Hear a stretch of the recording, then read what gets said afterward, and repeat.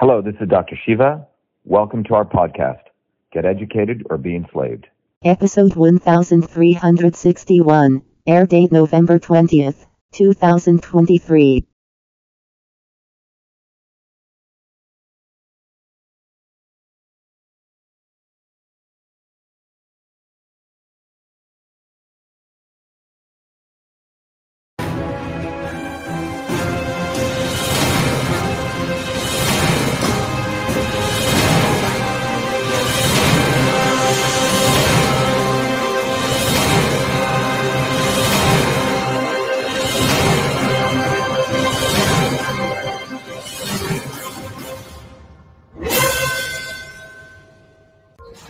Everyone has something to share, and either wisdom, story, or logic.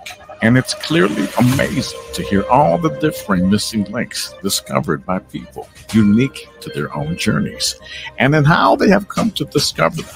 Together, we can help to build a bigger picture for a better future, for a brighter tomorrow. Let's stand united. Let's remove the veils, and let's create a new world together. Are you that missing link? Join Jesse Hale on the Missing Link Talk Show as he helps to unveil the mystery through the unique wisdom and story of others. 3, 2, 1. Welcome everybody here back to the Missing Link. Today we're excited and honored to have back for the third time someone who was MIT PhD, inventor of email, scientist, entrepreneur, Fulbright scholar who holds 4 degrees from MIT, including a PhD in biological engineering, started 7 successful high-tech companies providing thousands of jobs in Massachusetts. His life has been about solving very tough problems by identifying the root cause, bringing together people to innovate real solutions. Welcome back to the Missing Link, Dr. Shiva. How are you doing today, brother? Good. How are you, Jesse? Doing very well. Why don't we get right into it? We got an hour here. So communism, what do you think that is, and how does that play a part in what's happening in today's life? Yeah, I think that's one piece of it. The other piece of it is to really educate people. Many people know that what we are focused on is to educating people. What's happened over the last probably 50 years is people use terminology or they don't use proper terminology. And there's a lot of confusion of what things are. So we really want to talk about, hey, John, what's the title? We did it on our end. Yeah. So there's a very, very close link, between Nazism and Zionism. And then the attack that's been taking over probably since, in the United States since 1950s against quote unquote communism, led by a guy called Joseph McCarthy. So we want to put this in a larger context. Because right now we live in an extraordinary time. The left is getting divided and the right is getting divided. And then, our campaign, Shiva for President, is the only campaign as president I've come out as wholly against Zionism. So you have Zionism, communism, Nazism, Brahmanism. There's a lot of isms out there. So it's very important for people to understand this. But let me give you sort of the central thesis here. Most of fascist ideology, which I put Brahmanism, the offshoot of Hinduism, Zionism, which is not Judaism, Nazism, all of these are centralized on a very specific concept that a small set of people, a chosen few, or an Aryan race, or an upper caste, has the right to dominate using typically religious references or spiritual symbols, quote unquote spiritual symbols, right? To some higher forces or power, the right to obliterate other people, right? And subjugate them, enslave them. And as a part of this, these forces have the strategy of always dividing people up, okay? And even among what you call working people, they divide them up. And so they have one wing of the working class fighting against another wing of the working class. And this is, by the way, happening right now in one of the unions I'll talk about, one of the largest entertainment unions in the United States. But so that's the context. Now, the other thing is that many of these isms that we see today many of these isms that we see today were created or defined by people who are not really engineers, who never actually built anything with their bare hands, but they were created by individuals, who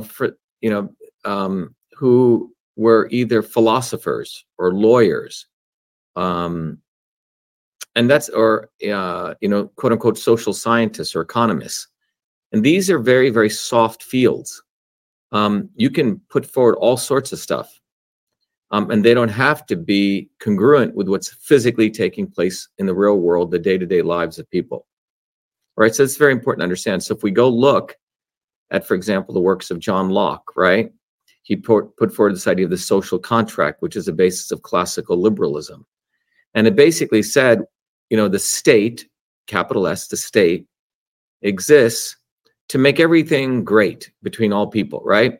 There's a social contract, and the state is going to come in, government, and it's going to just make everything fine, right? And that was this concept of a social contract.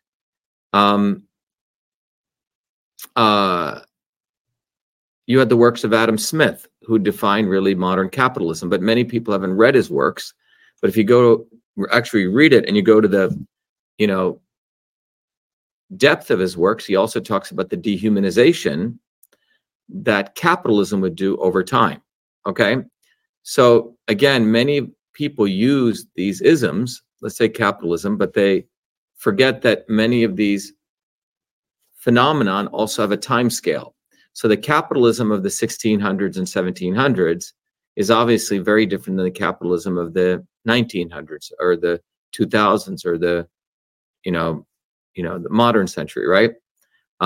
Or feudalism varies, right? So all of these phenomenon that people observed in social sciences change over time.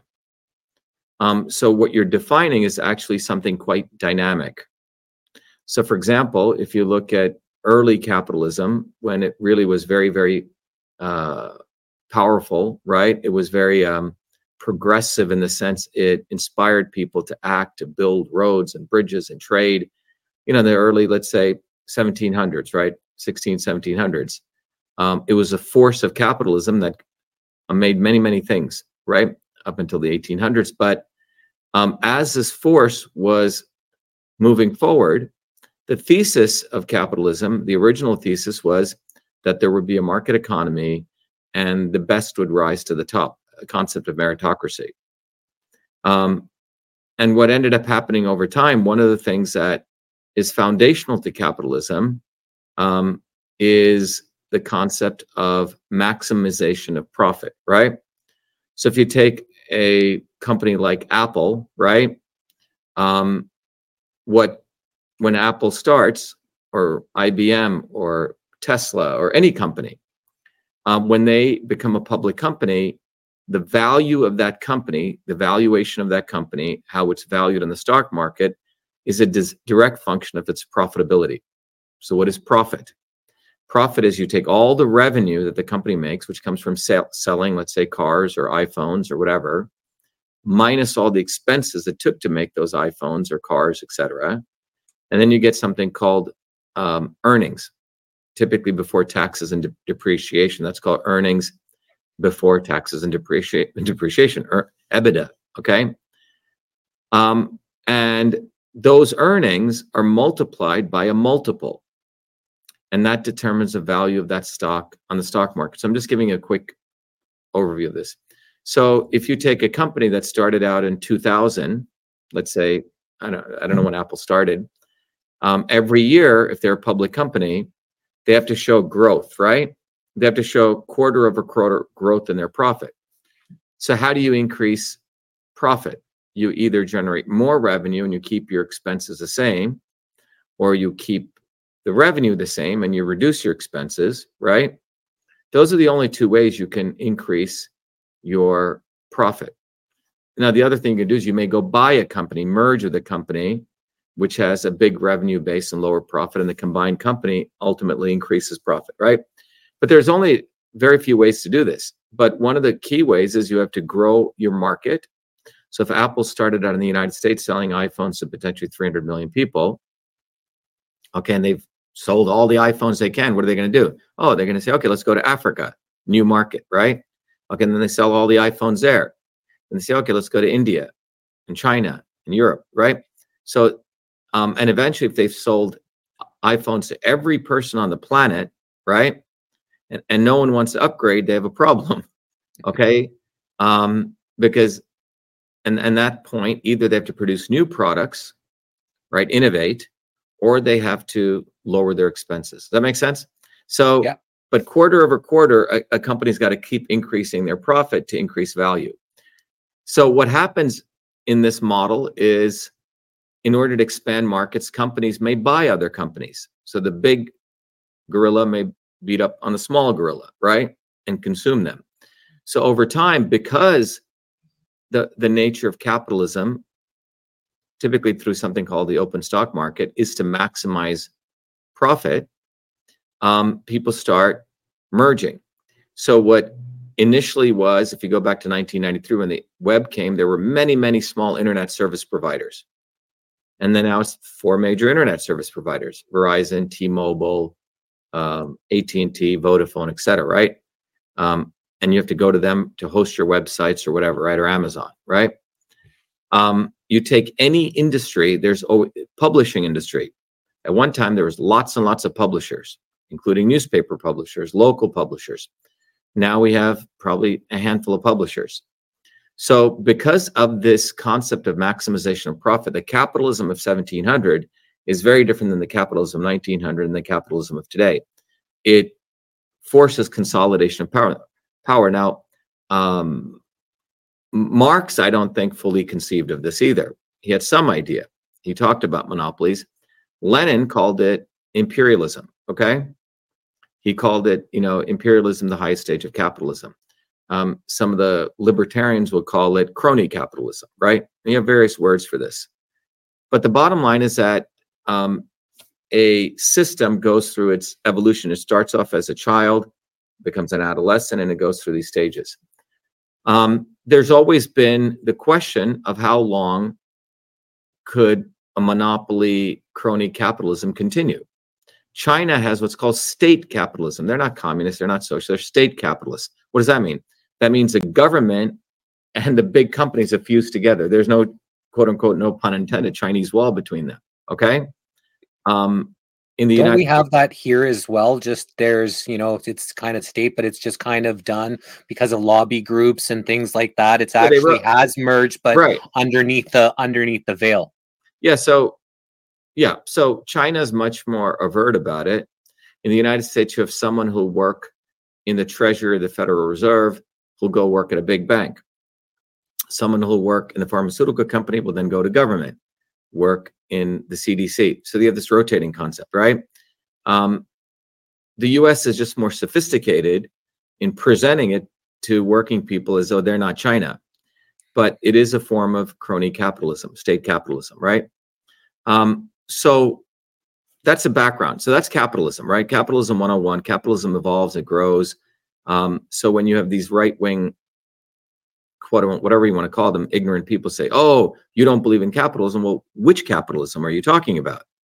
Are you talking about the capitalism where I could openly compete? Or are you talking about the capitalism where Zionists control the market? A few set of them collude among each other and pay off each other, or the swarm, or a handful of people. Which capitalism are you talking about? So we have to be very clear, because the capitalism you're talking about, right-wing Republican nut job, you actually were colluding with the Democrats to create monopoly capitalism, because you don't actually want competition, right? There's no way fucking Jared Kushner would ever be in the White House if it wasn't for his mama and his papa and Trump getting in there. I don't consider that competition. There's no way Vivek the Snake would be on stage unless all of his hedge fund people, made sure that he got on stage, right? Now, someone like me has actually come bottoms up. And that's what they do not want. They do not want everyday working people seizing power, because they're afraid that will obliterate them and will shatter the swarm. So the nature of monopoly capitalism, it's an insider trading game. They want the select few trading among themselves and promoting each other. They may have some minor differences, one day, you know, one wing of the establishment may knock off another wing, like John F. Kennedy, right? But they're all the same, all right? So this is what people need to understand. So maximizing capitalism, maximization of profit, to be specific, leads to monopoly capitalism, imperialism that we have today, okay? And this is why people say, simply put, the rich get richer, right? So you look at the stock market today, it doesn't match with reality at all, right? The Federal Reserve and the banks can just pump money, send it to their friends in the banks, who would then go buy the stock market. So it's become a model of ultra imperialism. So some people have this false notion that, oh, when things get bad enough, I'm just going to wait until the shit hits the fan. It's going to get so bad, people are going to rise up. Well, that's magical thinking. That doesn't happen either. You could have more and more and more consolidation of power, more darkness, more oppression of the large masses of people. So no one should think that things just get better on their own, okay? Things don't. Especially if they're poisoning the masses. They're poisoning things slow, like the frog in the boiling pot, right? It's everybody's being, you know, medicated in some ways to make people more docile and less likely to rise up. Yeah, but what they also do, Jesse, that's one piece. But one of the phenomena they're doing, and you saw this in Argentina, you find a nut job, you present him as anti-establishment, who is fully in support of Ukraine, fully in support of, you know, Israel, and you present him as anti-establishment. So they know the large body of people, 8 billion people, do not support the 0.00001%. So they're manufacturing fake anti-establishment people. And you can see that on the Republican and the Democrat side. Bernie Sanders on the Democrat side. You know, you see it with Trump, okay? You see it with, you know, all of these guys. Vivek the Snake, right? All these people. So they know the broad, I mean, they have all the data. They know someone like me will be leading a movement. They have that data. They watch all of us and they say, shit, we can't have this guy get any limelight, any view. So we're going to make him invisible. And we're going to find another brown skinned guy like him, promote him, who's completely part of the establishment. Or we're going to find a Trump who just says all this shit, didn't execute on any of it. And they really believe the masses are so stupid, they will elect him again. But they have a army of these kinds of people, Tulsi Gabbard, Booby fucking Kennedy, the left and the right. And they just steal, literally plagiarize the real movement slogans, you know, but they never plan to do anything. So this is a phenomenon. So monopoly capitalism knows that their days are numbered, but their days are not numbered, to everyone listening, unless we actually build a movement. It'll just keep going. So part of what they do is they have all these influencers, people on social media, you know, taking pictures of Palestinians being blown up and buildings being vaporized, and 20-year-olds who get overnight promoted, but have no plan to change any of it. So they're exposing truth. I'm going to do a talk on this later this evening, really leads to learned helplessness. So exposing truth without building a movement is just bullshit, okay? In fact, it screws up the brain. And I'll talk about this later this evening at 7. It actually changes the frontal lobe of your brain, and you become more docile, you become more depressed, and you become accepting of your oppression. So I want to warn everyone, all these influencers, all these people who come 2 years later, 3 years later, like Fucker Carlson or Doofus Rogan, suddenly waking up, and then you have the more really, really naive thing. People said, oh, well, Joe finally got it. Tucker Carlson, you know, he went through a lot. He's fighting for us now. Or, right? All these things are manipulation. So you don't build a bottoms-up movement. So you don't support one of your own, me. You know? You start thinking, you start making excuses for them. Well, Booby Kennedy, you know, I guess he had to let everyone had to be vaccinated at his home because that his wife made him do that, right? So you start making excuses for the swarm. So there's only one way that history teaches us how to fix this. There's only one way. And I've spent my whole life on not only understanding this, but how to optimize it and to educate people, because ultimately Nothing will change unless every one of you listening gets educated, or you will be enslaved. If you don't get educated, and what does that education look like? Well, that education it means you having the tools on how to think. Not what to think, but how to think, independent of me, independent of anyone. So now how to think? Wow, how do you think?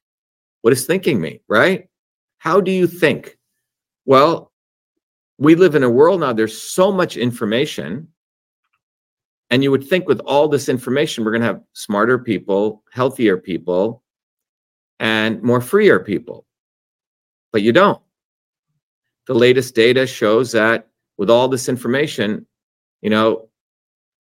nearly 3 billion people now are obese, and another billion people will get obese. So it's not like information is getting people healthier. With all this information, 40% of people want to overthrow their governments. Okay. 51% of kids feel, hopeless. Nearly 1 billion people feel anxious and depressed. In the United States, 35% of women and children are clinically depressed. So clearly, all this information is not giving you more wisdom, more health, more truth, more freedom. It isn't.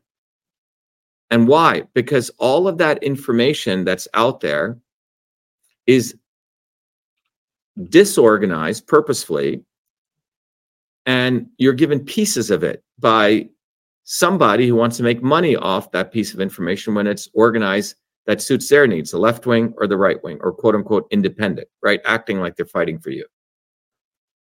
So these are the foundational things that are taking place. Now, there is a way out. And that way out is systems thinking. Reductionist thinking is where it's the old story of the elephant and the king who brings 6 blind men to touch the elephant. So 6 blind men are brought in, their eyes are blindfolded. One touches a tusk and he thinks it's a spear. He doesn't see the elephant. One touches the feet of the elephant and he thinks it's a wall. One touches a tail and he thinks it's a brush. One touches the trunk and he thinks it's a snake. You see? So they don't see the whole. They're just seeing pieces. And if they ever put it together, they would come up with some very weird looking object, right? So this is called reductionism. And reductionist thinking has pervaded pretty much most of the educational systems, finance, academia, every aspect of human existence, this concept of reductionism. Now, reductionism is valuable if you want to understand one piece of something, right? And you just want to do that. But if you want to understand the whole, reductionism doesn't help. Now, engineers have to think systems.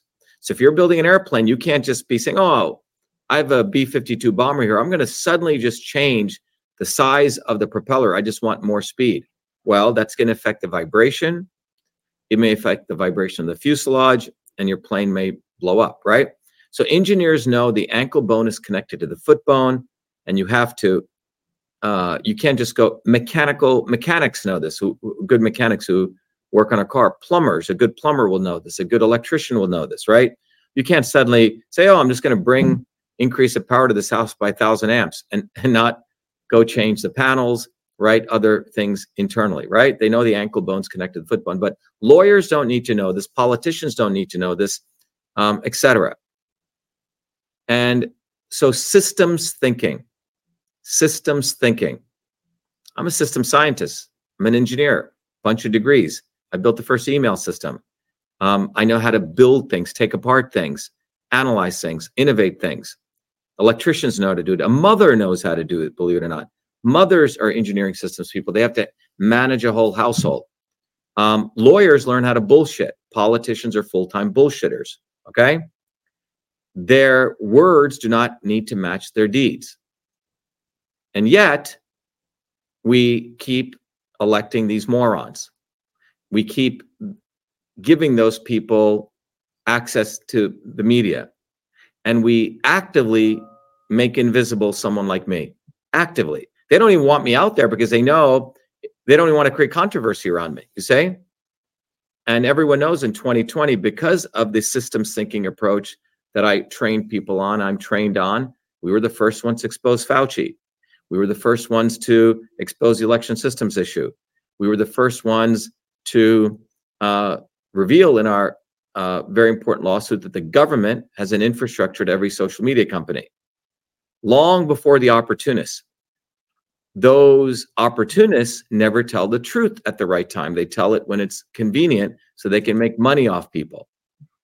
So this is the dynamic that is taking place. Now, we teach this dynamic to people, how the elites fuck you over. We teach the dynamic that those in power also create fake idols from them who will mouth quote unquote revolutionary phrases without any real oomph to it, you know? They will mouth words of truth or freedom or health, but they have no commitment to it. And then they want to make sure that you never look at their histories. And if you do find their histories, that you're taught to, excuse them for some ungodly reason. Why? You start calling them by first names, Booby, right? Or Bobby, or, well, he's a good guy, said a lot of good things. You know, you make statements like, well, do you expect everyone to be perfect? Right? So you come up with all this mind-boggling excuses for people who don't give a fuck about you. And this is part of the psychological operation that's taken place.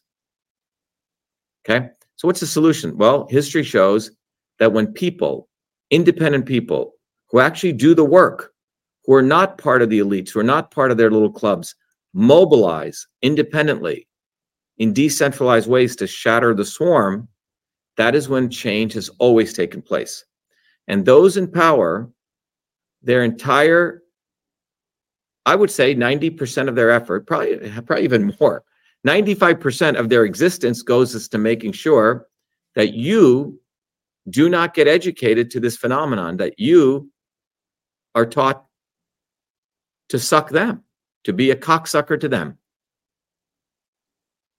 That's what they teach you. Now, I did a tweet a couple of weeks ago with a video that I was just talking, which says that, I'm the only presidential candidate who does not suck Zionist cock. And it's true. And I said that it may sound non-presidential, but it's frankly very presidential. So there is a eternal process of making sure people suck Zionist cock, particularly in the United States, that they suck Trump's cock, suck, Joe Biden, on all those fools who have done nothing for you. They've never had to live a hard life. They've never had to work their butts off. They've never had to build anything bottoms up. They were given stuff. All of these people are trust fund kids. They were given stuff. They compromised with the swarm. And they teach you that, oh, that's how you got to play the game. No, that's not how you have to play the game. So this is a nature of monopoly, capitalism. That's where we're at. But history shows when people wake up, and it happened in the late 1800s, it happened in the early 1900s, they said, fuck this. I'm a human being. I have dignity for myself. I'm getting up in the mornings. I'm actually doing work. I produce things. My labor is more important than capital. And I have power. And my fellow worker has power. And people started organizing. And those in power spend 95% of their time or more to make sure that you don't have respect for yourself. That you're watching stupid Taylor Swift and giving her awards. You're giving her, people are buying $90,000 tickets to go to her concert. That you think Kim Kardashian is some smart businesswoman. That you watch Hollywood. That you have very little regard for people who work their butts off. That you are taught in a mindless, relentless process that's recurrent to diminish yourself by not respecting those of your own kind who work their butts off.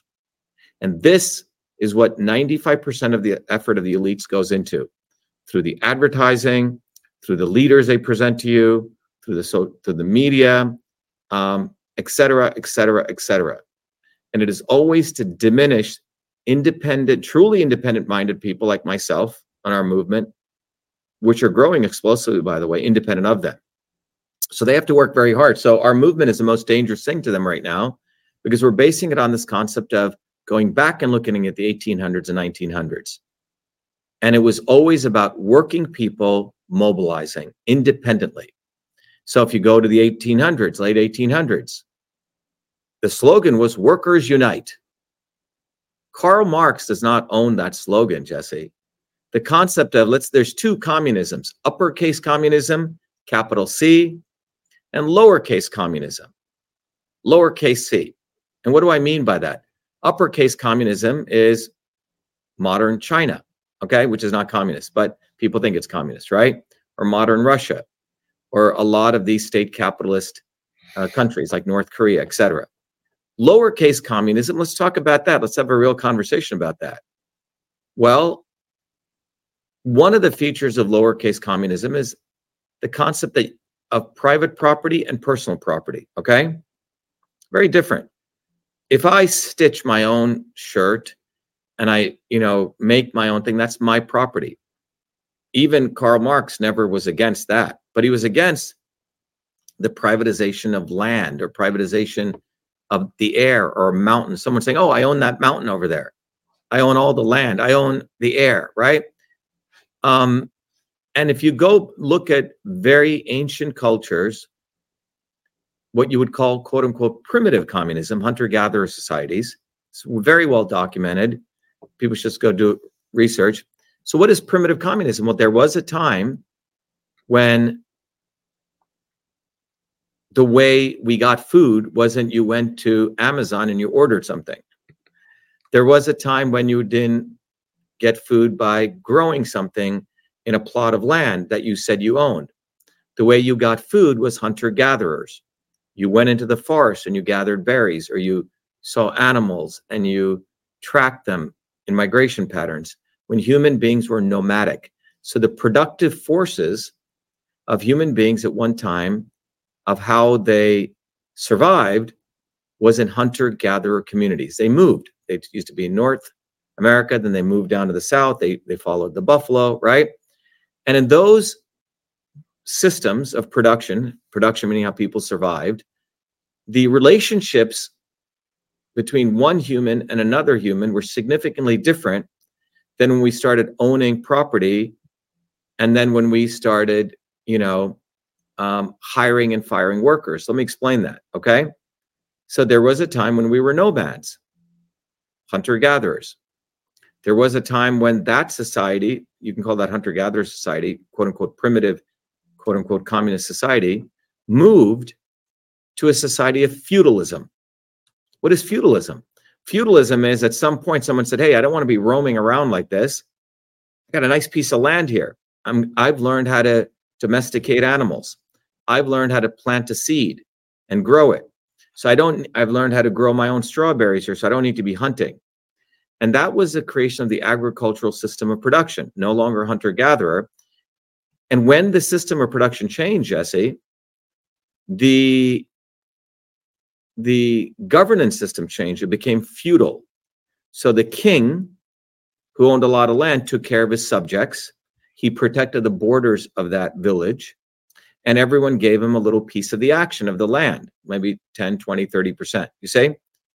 And at that point, we went away from this primitive communist hunter-gatherer society to a society now of agriculture, feudalism, and the political system was monarchies. Okay? Now, in primitive communist societies, believe it or not, they were matriarchies. Women ran most of those societies. There's a reason for that. They were relatively egalitarian. There was division of labor. Like the strong person went and hunted. The women typically did the gathering. Not to say they weren't women hunters by any means. Okay, and then there was a point from these feudal monarchies. People started innovating. Okay, they started innovating things. One of the innovations was a steam engine. Okay, people started creating the concept of manufacturing. People started creating, ships, right? And boats. They started traveling. And that led to so innovation moved us from a primitive communist society to a feudal society, which was run by a a monarchy, so primitive communism run by matriarchy. The forces of production change, and I moved to a feudal society run by monarchies. And typically there were kingdoms, right? All over the world. And then finally, there emerged a very interesting group of people called the merchants, the capitalists. And they didn't want to be confined to their one, they didn't want to be a serf just plowing the land. They said, hey, I'm going to go over to this other land. I'm going to take one good here and trade it over there and bring it back and forth, right? I'm going to learn how to manufacture things. And that led to what we have today called capitalism. Okay, it was emerging capitalism. And capitalism was quite powerful. It was driven by, inspired by a certain level of greed. You know, Christopher Columbus was driven by capitalist forces. Why he left, you know, Spain and Portugal and came to the United, because he was promised land he could have, you know, and so on. All right. So capitalism, I've already discussed that, evolved into the superstructure that we have today. But the key thing to remember is in the quote unquote pure communist model, there was no ownership of private property. So if you go talk to the Iroquois or the Dravidians of South India, when you say you're going to own like a piece of, it doesn't compute to them. It's not in their psyche, you say? And you'll see... Everybody just shares the land. You just kind of share all the resources, share all the land. Is that the kind of, well, it's not even, it's the word shares. It's not in their vocabulary. You see, the key thing that I've just shared here, Jesse, is that the notion is, this is a very deep concept. Our consciousness, how we perceive everything around us, consciousness, is a direct function of how we survive. Let me repeat that again. Our consciousness is reflected in how we survive, how we produce and make goods. And this is quite extraordinary, this insight, right? That some of these social scientists did observe, okay? Our consciousness is not something that sort of poof, this comes out of nowhere. Our consciousness can change. So if you were living off the land in communities, right, where you were nomadic, where you had to survive, your consciousness is not of ownership of land. You don't even think that way. You see? So I'll give you an example. In the Tamil language, the language I speak, which has an ancient history, to the Dravidians, who are the ancient people of India, who were very similar, believe it or not, to the Iroquois nation. Again, and it was matriarchal. So in much of my language, I'll say, please come to our home. The pronoun is our. It's actually very disrespectful to say my. Okay? If you look at the Mongolians, you know, who travel around, when they built one of their yurts and they're out there hunting, and let's say someone comes in and eats all their food, they're not angry. They're quite happy. Wow, this is great. Someone enjoyed my food. So we have to understand our consciousness of ownership, you know, how we perceive our relationship with other human beings is directly related to how we produce food. And this is why, in a very juvenile way, people say, well, you know, we're all born greedy. It's not true. The brain, our existence is actually quite plastic. It's quite malleable, okay? So this is a very important central. So during that stage of primitive communism, there was division of labor. People shared their food, but they didn't have this. I mean, it's not like someone went and killed a buffalo and they made their own buffalo thing. That was theirs. That's personal property. But you didn't say, oh, I own the air here. I own this land. You see, that wasn't in people's psyche. That's why if you read many of the poetry of the American Indians, what do you mean own the land? The land is for all of us, you say? So this is very important to understand. The words, the language is thought. If you go look at the pronouns and the language these people use is very, very different. It's quite interesting. It had a structure. The structural matrix of their language and their thought was a direct function of how they produce goods. You find it fascinating as an aside, people who get very, very depressed, you know, in American culture, run down and depressed and they're on drugs. They found you just take those people to a farm and you get them working, all their depression goes away in 90 days. So it's clear you reap what you sow, right? How you work, how you produce. You notice some of the happiest people in the world are people who actually make things, build things, because they know they can stand on their own 2 feet. The people like all these other numbskulls who manipulate working people, they're actually Stressed. very, very spineless, insecure people. They don't know what will happen to them. They can't make probably their own food. They probably can't even make their own lunch. They probably can't fix anything in their homes. They're totally dependent, yet they act like they're so independent. Okay? All of this class of people, okay, the 0.00001%, they're actually very weak. So they have to spend an extraordinary amount of time boasting about their wealth, demeaning other people. Okay? So that's what primitive communism was. It was this notion that, and by the way, in places like Sardinia, if you have a chance to go there, you see it still exists. So 90% of the land of Sardinia, which is a big island off the coast of Italy, is owned by all the people. It's communal land. And in 2007 or something, the Italian government said, to the Sardinian people, we're going to make this all national parks, nationalize it. Nationalization is not, quote unquote, lowercase c communism. This is again what happens. So when after a quote unquote revolution, the leaders say, we're going to nationalize everything. That means the government now owns that, which means the elites again. You see? This is where people get confused. And that becomes capital C communism. True lowercase c communism, which has existed throughout history, is when it is dispersed. It's you don't even have to. There's no. It's not like the government owns it. It's everyone's. So when the Italian government tried to nationalize through the national parks, people revolted.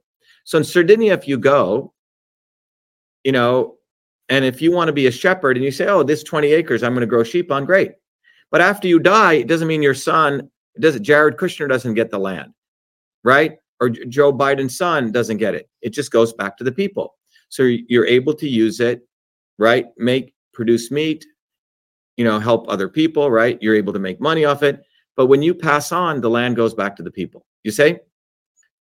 So this is a very interesting concept, right? Now, most of Karl Marx's work, and by the way, 90% of people who comment, probably 95, probably 99, who make commentary about communism have never even read Das Kapital.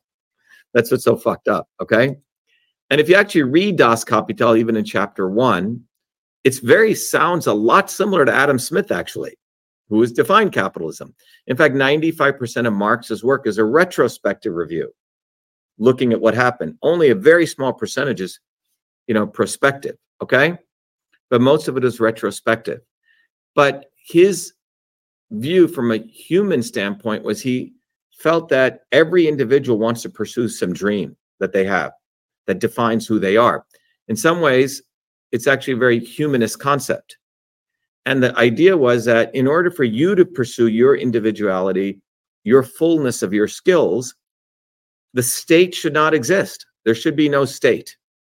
Okay? And that was the thesis. And that the state, very different than classical liberalism, was created not to create a kumbaya, not to make everyone feel great like John Locke taught, classical liberalism, but actually to make sure that with the military, with the army, that the state would make sure the rich got richer and the poor got poorer. Its goal was to shove under the rug the class contradictions through the force of authoritarianism.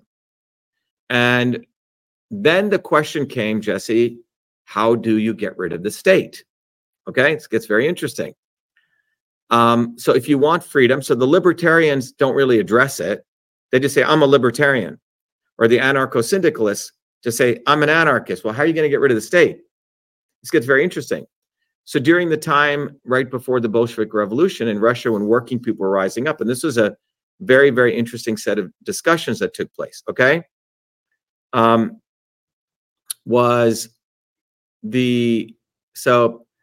it's not who said the abolishment of private property. That is primitive communism, you say? So this person needs to go get educated a little bit, all right? It's not like Someone said that is what primitive communist cultures were. Go back and study primitive cultures, okay? That's where a lot of this came from. So the reality is, how do you make that occur now? So if we go back to this state that when you consolidate private property, right? And so look at, how did most people make their money? The wealthiest people in the world make their money from what? Real estate, okay? Property ownership. Go to New York. There are people who are slumlords whose, Trump's father gave him $200 million worth of property. I mean, come on. He didn't really, if he just did nothing, which he probably should have because he doesn't know what the fuck he's doing, that 200 million would have become 2 billion. Okay. Instead, he went bankrupt. Okay. Just, you buy a house for $100,000 30 years ago, it's going to be worth about $1 million today. Okay. Just the nature of growth. So property ownership is how most people made a lot of their money. They own property, and then they use one property to buy more property, and they use that property to get loans to buy more property. And then that's, so you have to look at where a lot of ownership of land comes from. And the fact that owning land is one of the most powerful ways that people make a ton of money. Okay. And controlling others. And controlling others. Right. Now, contrast that to with you're a Native American or a Dravidian or an Iroquois or a Mongolian, you're just moving around. You don't have the concept of your goal is I got to hunt, I got to gather, I got to hunt. The concept of owning land, and this may be very hard for people to conceive of, but if you can, that concept never existed. That is what is known as primitive communism, right? So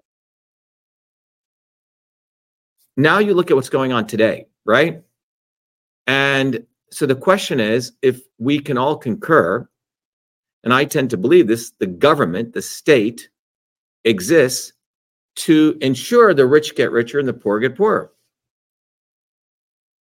And we can have a longer discussion about that, but that's the capital S state, right? That is what the state is. If you truly had a state that cared about its people and you devolved power, well, first of all, you'd have direct democracy. Everyone would be armed. You would have popular militias. You wouldn't have standing armies, and you would have standing police forces. This would be one of the features of a true, you go to hunter-gatherers, everyone had a spear, right? It was a tribe. Everyone was armed. So you can see whenever a quote unquote a revolution takes place, initially it's popular militias, but the day that they create a standing army, the day that, if let's say we had a village of 1 million people, right? The day that a finite set of, and all of them are armed with their guns, the day that a smaller set of people say, okay, all of you, 990,000 people, please turn your weapons. We're now creating a government, and 10,000 people, that's when that is called the creation of a state, and they're going to suppress the other. So one of the critical features of a truly lowercase c communist system would be everyone's armed.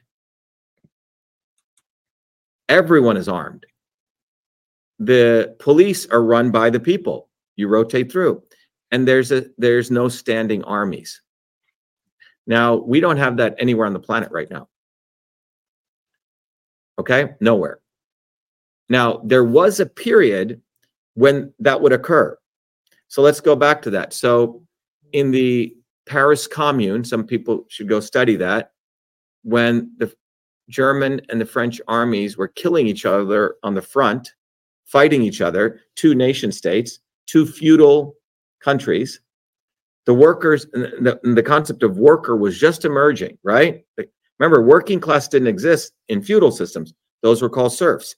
Workers didn't exist in primitive communist cultures, right? The concept of a worker, the worker, very fascinating, really comes into being in sort of, you could argue, sort of the early 1700s, right? Late 17, when we start creating a manufacturing line, when you dedicate people to doing particular tasks. Does that make sense? Okay. So people need to, worker is a very specific term. A worker is someone who gets a salary. So you're not working, you're not a hunter-gatherer societies. You're not a serf where you're given a piece of land and you have to work that land or you'll get killed, right? You go to a factory or you're given a salary. That's called a wage slave, okay? Now, from the feudal system, that you actually got a little bit more freedom. You could vote now. You got to vote. You couldn't vote for your king, right? You just paid homage to your king because he came from God. But in a capitalist system, they created the concept of democracy. But it was democracy for the wealthy, let's be clear. They gave you a little bit of rights. They called it representative democracy, not direct democracy, because you had to go through the elites. So you cast your vote for an elite, and then he voted. That was their check base. They didn't want the masses controlling, right? So they said, oh, why don't you vote for Jesse? Jesse will take care of you. But Jesse's controlled by the elites, and that's what we have today. So you would call this, swarm democracy, okay? You would call it sort of a flavor, but it's really not direct democracy. They don't want to if your vote mattered, then they wouldn't be allowing you to vote in that type of system. Right. So they funnel you into these intermediaries, you see? And they hopefully will vote for you in these things called legislatures. So some people call this bourgeois democracy, right? When we have all the technology today to vote directly. We do. Why do you need all these representative idiots, right? You have enough education. If anything, people should be educating people on an issue, left or right, and then you go vote directly on every issue. So that's what it should go to, and we have all the tools to get us there. But why aren't we there, right? So in a truly communist, lowercase c, and you go back to primitive communism, people would get together in their tribe, and they would have discussions, and they would vote by consensus. Now, women ran these societies because women were the ones who were managing the affairs of state in many ways. From a, skill base, because the men were out there predominantly doing the hunting, right? So the women had to make sure the village was kept, right? The children were educated, that kind of thing, right? The societal structures, they were part of that societal structures while the men were out, busy doing their things. It was part of the natural, and what's interesting is many of these primitive communist societies were polygynous, not gamous, Guinness. Gynous. A woman had multiple husbands. This may be hard for guys to digest this, but it goes to the natural state. If you go to the natural state of a lioness, multiple lions may impregnate her. But you always know the child, not from the male, but from the lineage of the woman. That's why they were called matriarchal. So many of these hunter-gatherer societies were indeed polygynous. It's just because they were living in harmony with nature, men would move from one woman to another. It wasn't like some sexual thing. It was just the nature of things, of how those structures existed. You see what I'm saying? It was just sort of the survival model, right? Feudal societies, when we moved from hunter-gatherer, when someone created the plow, and when someone said, I can domesticate an animal, things changed significantly. What happened then? So when we created the plow, so you may have been hunting and gathering, for thousands of years, Jesse, and one day someone creates a plow. What happens then? You say, wow, I don't have to hunt. I own this piece of land. And this is when the word my comes into the vocabulary. My land. Now you own this land, and let's say you're the strong man. You got to have women, right? Why? Because you needed children to inherit your land. And believe it or not, the concept of the last name comes in then. So if you go look at, again, remnants of this in the Dravidian culture that I come from, my name in India is just Shiva. Or if you think about in the American culture, sunshine, like the ancient American Indians used. It was just a natural name. There was no lineage, okay? And that's your first name. So your first name would be your name. Yeah, that's it. So when I came to the United States, and in fact, if you look at India, particularly in South Indian culture, they're the remnants of this. It would be V.A. Shiva, Shiva, son of Ayyadurai, who had a first name. When I came to the United States, we didn't have a last name. So we had to take my dad's first name and make it my last name. That's why you see Ayyadurai there. That's my dad's first name. So my dad didn't have, so his name became Ayyadurai. because he had to make up a first name because he already had a. So anyway, it's confusing. But the reason I bring that up is the concept of the last name feature was created to pass land on. You say, does it also created to make the slave system, because a lot of people believe that if you are put into that straw man name, that all caps name, the dead entity name, that's that slave name, and you're breaking actually all the commandments by actually accepting that slave name and perpetuating it. That too, that's a different phenomenon, but I'm saying that was when they created slavery, like that's why Malcolm X changed his name to Malcolm X, right? Versus Malcolm Little. But the point is, the ownership concept came in when we stopped being hunter-gatherers and we settled in one location, and you said, I own this land. So when you own land, oh, I'm going to be dying. Who will own my land? I need an heir. So now it flips. It becomes a patriarchal society, and the man now has to have a wife or many wives, okay? And they carry his last name, okay? And then the land is owned. You have the concept of wills and trusts and probate, and all this stuff starts happening. And then you have one guy who owns a piece of land. He's going to marry another woman whose father owns land, and you start having empires, right? Because so now it's fascinating. Now look at it on the social level. In primitive communist cultures, people moved from one mate to another mate based on what some people call sex love. It was an attraction and love, right? Is in its most primitive form. In the agricultural societies, that gets diminished and it becomes business relationships. So two families would marry, and the man would have many mistresses, and potentially the woman, because these were business arrangements. There wasn't really love in these relationships. Victorian culture was this. Indian Commonwealth culture became this: families get married, right? So you'll notice in Indian culture, and this is going to piss off a lot of Indians, 50% of Indian men are cheating on their wives. Because of the arranged marriage, they don't actually have that physical attraction. There isn't that chemistry, that bond, that ultra dynamic physical thing that brings people together. So because of that, then they stray off. Yeah, so it's called sex love, right? Well, and people would also move if they, so it wasn't like you were bonded. So after we had these kinds of cultures, right? Then when capitalist culture comes in, now the relation becomes even more property-based, okay? You have prenuptials now. Okay, you marry me, I marry you. What happens if we get divorced? Well, okay, you get this and that, right? Lawyers get involved. The government's involved. So you have three people in a marriage now: you, the other person, and the state, okay? So the reason I'm sharing this, Jesse, is how we produced goods and foods changed our entire body chemistry, changed our relationships. So you have to actually ask, what is it to be human anymore? What is a quote unquote marriage? What is a relationship? The elites, I can share with you, I would argue they don't really know what the fuck love is. They haven't experienced love. It's based on, probably it's a form of legalized prostitution. That's what most of it is. Women hook up with this guy because he's going to take care of them. They need the status symbol, right? So you have this whole culture that's come out, which is not based on this pure spiritual sense of a love and attraction, spiritual otherwise, right? It's power dynamics. It's based on power dynamics. It's based on money. It's based on capital, right?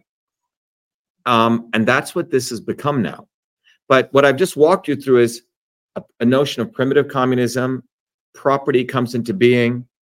Under the feudal structure, that property concept expands because now we have ownership, titles, deeds, wills, all that, right? And that's what we have today. So, to people who really want to understand what capital C communism is, please distinguish capital C communism versus lowercase c communism. Capital C, you say, oh, those communists are coming after us. Well, you're probably talking about Russia, which is not communist. It's actually a form of state capitalism or oligarchy. And China is open state capitalism. The United States is just a plutocracy right now, right? We don't have pure capitalism anymore. And getting back to how we change all this. So if you look back at during the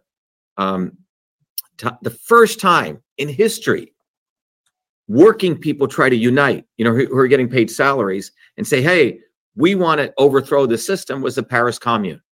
And why is that thing important? And so when Marx came up with the word communism, that wasn't his word. He was doing it. He was just sitting back. I don't know if he smoked a bite, but he did have a beard, scratching his beard. And he was looking back at this event that took place. And he was observing it and commenting about it. And that was the Paris Commune. And the Paris Commune, where workers of France took over while the Germans and the French were butchering each other, the Franco-Prussian War. And they said, fuck these two idiots. We're going to take over Paris. And this sent such a bomb off because they were like, fuck, all other workers are going to organize against nation states, right? Against their governments. So the French and Prussian armies got together. They marched back into Paris, beat the shit out of the workers, and then went back to fighting. Okay? So the bourgeois were so upset, or more, so that even the worst enemies will come together to put down workers. And I want everyone to listen to this. So the concept of working people rising up and uniting scares the shit out of them. So they've had to create the Red Scare around this, right? They don't want this to occur. They don't want working people to fight for their interests and choose one of their own who comes from below. So they have to give people boondoggles from above, right? That's what they're doing. So that was the first time, Jesse, and you could argue that revolution was successful maybe for 2 months, okay? And it's very incredible if you read it. They made some interesting gains, right? So it's like, think about that, like the first time someone figured out how to get an airplane off the ground, like Kitty Hawk. It got up for 12 seconds and then it came down. Does that mean we should stop building an airplane? No. That means they got up for 12 seconds. Let's applaud that. They really gave a big run to the elites, right? That was that was Paris Commune. The next time, in my view, that it occurred was among the Russian workers. Now remember, before that revolution, the Russian Revolution, people had always predicted there would be a massive revolution in, guess where? Germany. Because Germany had manufacturing, factories, people, there's a lot of consolidation of the working class. And people thought a revolution was going to come in Germany. It didn't. Lenin, and even before Lenin, there were many, many uprisings of workers all over Russia. Okay? And when the Bolshevik Revolution took place, before it, there were two trends. So here's the Tsar, here's the working people, right? So they still are living in a fundamentally feudal kingdom. They don't really have an industrialized base, which is only 5% of the public. So this was from a theoretical standpoint, was that did they have enough workers to do a revolution? Because most of the people were peasants. Peasants are not, getting wages, right? Wage slave. So in that period, there were people saying, look, we don't need to overthrow the Tsar. We don't need a revolution. We can work with him. He's a good guy. Let's just figure out a way. We don't need to overthrow him, right? And these were called, I would call it the not so obvious establishment, or the social democrats of the time, right? They're saying, hey, we can work something out. Like they didn't want to bite the bullet. Like shit. Like we actually, if we're going to create a society, it has to be run by the working people, you say? And they called themselves Marxists, Jesse. They would call themselves Marxists. Okay? So these Marxists, by the way, when Marx died, Engels said the worst people in the world are Marxists. It's quite fascinating, okay? Now, again, if you read the works of Das Kapital, Marx was looking back and he was retrospectively seeing this phenomenon, and he was projecting into the future that working people may organize, okay? But you have to understand, he defined workers as a proletariat. And he had two words for workers: the proletariat, and all you anti-lowercase c communists, listen very carefully, and all you liberal elites who think you're communist, listen carefully. There were two words. Marx said the lumpen proletariat. Lumpen proletariat. He wrote an essay on this. And then there were the true workers. What's the difference? What a proletariat, a true worker, creates something, takes his labor, makes something, does productive work, and he sells that, for something. A lumpen proletariat is a scam artist. He's a criminal. He lives off the state, right? He's, like you could put sort of homeless people, right? Like the whole strata of people who are trying to scam the system, and they think they're radicals, okay? Criminals, the lumpen elements. All right? He called them lumpen proletariat, people who don't want to work. Now think about what Bernie Sanders is. Is Bernie Sanders a proletariat? No, he's a lumpen proletariat. So what has emerged is the so-called left. This is where it gets very interesting. The right attacks the left. Oh, those guys are communists and socialists. No, they have taken up the prestige of, we're fighting for workers. But when they say workers, Jesse, they're talking about the lumpen proletariat, okay? Because they don't want anyone to work. They actually hate working people, just like Zionists hate Jewish people, okay? These so-called left liberal elites, when they say, I'm a Marxist, they're actually saying they don't want anyone to work, okay? So Bernie Sanders, does he work? I don't think the guy's ever fucking held a job in his life, okay? So the lumpen proletariat is their worker, who's the guy who doesn't work. So they actually hate workers, the people who actually do the work. So the right wing attacks the left wing saying, oh, they're communist, right? They're not. They're actually anti-worker. And then this gives the right to the right wing Republicans to fuck over working people. Okay, so they get to be exploitative. They use that justification. Oh, we're fighting communism. So they're just using that rationale to say, I'm going to fuck over working people. I'm going to make sure we bust their unions. They don't get any wages, etc. Right? I'm a very smart capitalist. I kept that's what they're doing. Okay. So this is so lumpen proletariat and proletariat. So when people again say, what is communism? Well, which communism are you referring to? The Marxism, communism of Bernie Sanders? Or are you talking about the concept of the true proletariat who work for a living and produce stuff? So this is the dialectic that's been created. So in the late 1800s and 1900s, the proletariat in America took up the slogan, workers unite. By the way, Karl Marx doesn't own that slogan. That's existed probably since the time of Pharaoh, right? So workers unite is not owned by Karl Marx. Karl Marx was reflecting on the Paris Commune. And by the way, a lot of people don't know Karl Marx was actually a journalist. He used to work for the New York Tribune. He was in the United States writing. He was actually a writer, okay? He was a journalist. So if anything, the Communist Manifesto is a retrospective review of the Paris Commune. And it was just reflecting their slogan, which was workers unite. It's not he was just reflecting on this, okay? So you have to give credit where it's due. So in the late 1800s and early 1900s, American workers started organizing because the conditions in the United States were quite abusive to the proletariat, the true workers. Child labor, they couldn't get proper food. Go rat-infested neighborhoods, plague-like conditions, right? So they started organizing, and it was called the Great Upheaval. Women in Lowell, Massachusetts, women in sweatshops in New York, men joined them. And these movements started rising and rising. And they scared the hell out of the elites. And those movements forced the elites in the 1930s to give people, okay, I'm going to give you some pension. Okay, I'm going to give you some roads and bridges. Okay, fine, your kids, I'm not going to make them work. I'm going to eliminate child labor. Okay, we're going to build infrastructure so you get some plumbing, so you get water, right? All of that stuff came from these militant, powerful movements. Okay? Yes, and by the way, Bernie Sanders is a fucking Zionist Israeli citizen, all right? Anyway, but you have to understand, the bamboozling that goes on is projecting him as though he's a worker and fighting for workers' rights. He doesn't even know what a worker is. But anyway, so as these movements came up in the 30s, Jesse, there were many, many victories. Millions of people, blacks and whites, were on the streets protesting. Close to 100 million people, 11,000 strikes.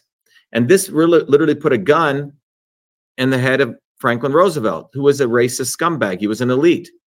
So then he did the New Deal. Said, okay, we're going to give you some shit. Because they knew if they did, they were going to have a revolution in the United States. So as that progressed, by the 1950s, a scumbag by the name of McCarthy, Joseph McCarthy, who was a senator from the state of Wisconsin. By the way, in the state of Wisconsin, 7 American workers were shot for fighting for the 8-hour workday. 4 American workers were hanged in the 1800s fighting for the 8-hour workday. And all over the world, in commemoration of those American workers, it was called May Day. May Day comes from America. And now no one in America celebrates it. And they're taught that's a capital C communist holiday. It was a lowercase c, if anything, in commemoration of those hardworking American workers. So McCarthy branded all these movements, Jesse, as uppercase communist. Uppercase. Coming out of Russia. That surely Americans are just dumb people. They will never fight for their rights. They must be told by Russia to fight for their rights. And that branding created the right wing, the Red Scare. But it was really done to make sure people didn't organize workers' movements bottoms up. And the force of the police, the intelligence agencies, started going after everyone who would ever dare raise the slogan, Workers Unite. Zionists were involved in that. The Nazis were involved in that. The fascists were involved in that. Okay? And it's interesting, that's right around 1950 when the state of Israel is being created. This is no coincidence. So the attack on workers begins in the United States. At the same time, you have Zionism growing. Okay? It's no coincidence. So there was an active effort by the right wing to brand all of these movements as communist, right? And on top of it, they spoke to people like Bernie Sanders, or the Kennedys, and said, okay, now there's a vacuum in leadership because we're cutting the balls off the true workers' movements. You guys go run those unions, okay? And Booby fucking Kennedy does this. Whenever movements come up, he sends his people there and he takes over these movements. And then he suppresses them and he controls them. So the left's job was to take over these emerging organic movements. So the right wing called all of these movements communist, capital C, and the left's job was to take over these movements and to give the illusion like they were fighters. So this is where this is where the theater begins. The right wing attacks communism, don't form movements. The left wing says, we got it all under control. Bernie Sanders, I'm fighting for workers. The not so obvious establishment. And by the 1970s, there were no more strikes in the United States. So between 1900 and 1970, there was a very powerful workers' movement in the US. 11,000 strikes, 250 million people on the ground. After 1970 till today, maybe 900 strikes, maybe 2 million people took to the streets. And what happened economically during that first period, 1900 to 1970, as the American economy grew, everyone's wages grew because people were fighting. They wouldn't take bullshit. Between 1970 till today, the wages of the first and second income quartile, okay, have gone down, okay? That's what's happened. The income quartiles of the first and second income quartiles are diminished because there's been no movement.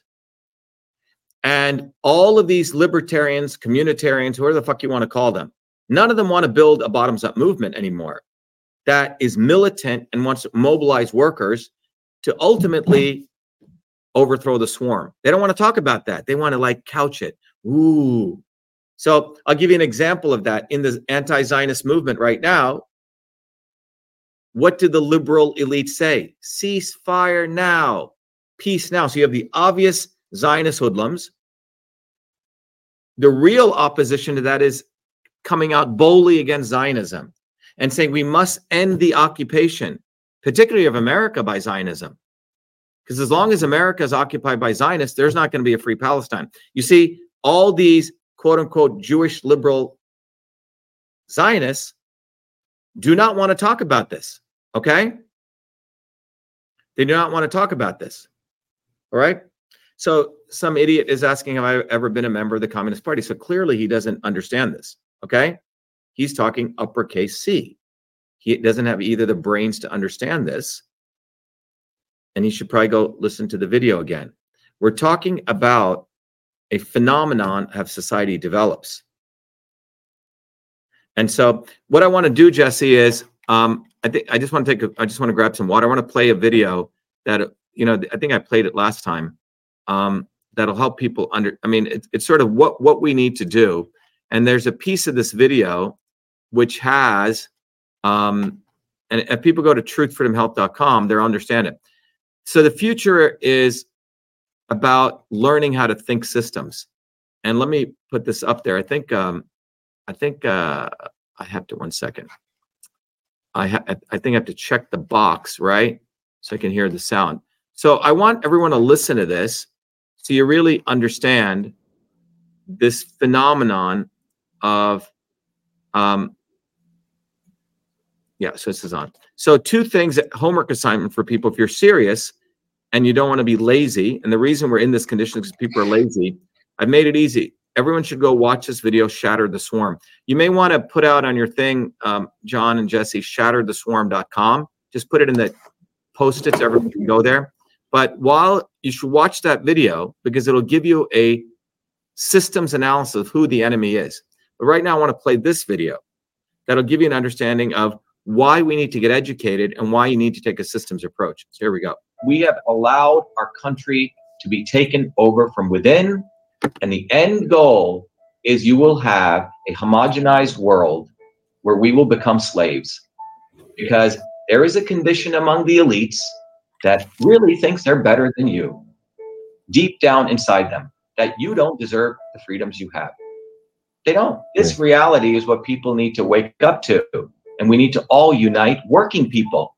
There's only one movement that can do that. And that is the movement that we started creating here in Massachusetts, the movement for truth, freedom, and health. Look, I've been a student of politics since I was a 4-year-old kid, studying revolutionary movements, left wing, right wing. There's a physics, there's a nuclear science to destroying the establishment. To build a bridge, you need to understand Newton's equation. You need to understand the laws of gravity. You need to understand Poisson's ratio. There is a way to build a revolution. And that's why I put this together. My goal is to train an army of truth, freedom, and health leaders. We don't need followers like social media. We need leaders, but they need training, because the educational system does not teach them history, nothing. So in 3 hours, that's what I've started doing. That's the solution. We got to train people first with understanding what a system is, the dynamics of all systems that affect nature. The second is understanding the interconnection between truth, freedom, and health. Freedom is the ability to move freely, communicate freely, talk freely. Without freedom, you cannot convert ideas, hypothesis into truth, which is science. And without freedom, you can't really get to truth. And without truth, you make up fake problems and fake solutions, which means you destroy our health. And without health, which is the infrastructure of us and our body, you can't fight for freedom. Truth, freedom, health. Third concept is it has to be bottoms up, working people. And what the right wing has done is whenever you say working people unite, that must be communist. Meanwhile, they've let the Democrats run unions, which suppress workers, completely corrupt. But when you look at the arc of American history, it's been when working people came up. We need to go local. Every solution I'm coming up with as a part of this movement, we're giving the science, which is the truth, and then we tell people what they can do on the ground. Like with election fraud, you don't need to wait for some lawyer. Our goal is to train people to go local, to go local, to go local, fight locally. Forget lawyers, forget politicians, forget celebrities.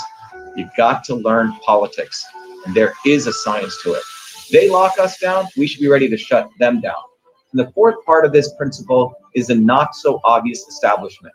So when you look at a system, there's always something that disturbs you from getting to your goal. Well, the biggest disturbance is a not so obvious establishment, which are those people who claim they're for you, on the left and the right. The Al Sharptons who tell black people I'm for you. The Tucker Carlsons. Do you think any true anti-establishment person will ever be on Fox or CNN? I don't think so. They both mislead working people back into the establishment. Without this solid understanding of political physics and theory, you're screwed. You're going to follow on the left wing, Bernie Sanders. Oh, he said something, or Robert Kennedy, scumbags. Or you're going to follow some right-wing talk show host. They're not going to lead us to liberation. It's us. We're building a bottoms-up movement, and that political physics, it's a nuclear science of change. Bottoms up. We have to organize to understand that there is people who talk a good game and then look at what they actually do, left and right. I'm sorry, Sean Hannity may say some good things, but I don't see the urgency in his voice to get something done, and it can only come when you weaponize yourself with the right knowledge. You need to be able to identify a rat. You know, Christ didn't go after the Romans, right? It was the Pharisees and the Sadducees who screwed him up, his own quote unquote people. And that's where we're at. So these 4 concepts I've built into a curriculum where people can go to truthfreedomhelp.com, and it's an educational program. We need to train people in political theory. You need to have physics, and I've created that curriculum. People need to get educated. We need to get educated fast. And within a half an hour, I can teach people 2 years of MIT control systems. I teach people those concepts. Then I apply it. Anyone can understand it. And then you say, oh, I got to build a bottoms-up movement. They have to get politically astute, and then they have to go locally and act, not sit there on social media. They have to act locally, defy locally, do civil obedience locally, but with knowledge on how to build a movement. The Senate campaign's expanded to the Movement for Truth, Freedom, and Health, and they can find it on truthfreedomhelp.com, so people can sign in. They can get access to a bunch of videos. If they want to take a course and become a Truth, Freedom, Health leader, I offer a full scholarship there, but we want people to make a commitment that they'll study, that they'll get certified, that they'll go do activities on the ground. So go to truthfreedomhelp.com.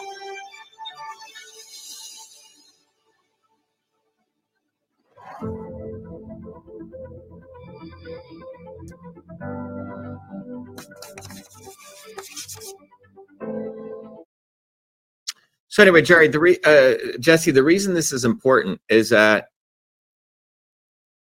everything I've shared today about talking about these phenomenon, you know, classical liberalism, right? Libertarianism. If you talk to all of these people, they can't give you a material, physical notion of what this is. Because most of this, in fact, all of it was created by philosophers. It was in the 1900s. So in some ways, you had John Locke trying to understand the world, right? Thomas Paine, right? You had Adam Smith and Karl Marx, or Bukharin, right? The anarcho-syndicalists, right? And all these people, right? The Austrian school. But again, they're looking at the world from an economist view, from a legal view, from a philosophical view, not founded in, let's say, hard natural principles of, you know, like as principles of, as this pen falling to the ground. Well, that is what I uncovered, okay? And I uncovered that from system science. So engineering system science is what pretty much of anything you have in the world today comes out of an engineering system science, okay?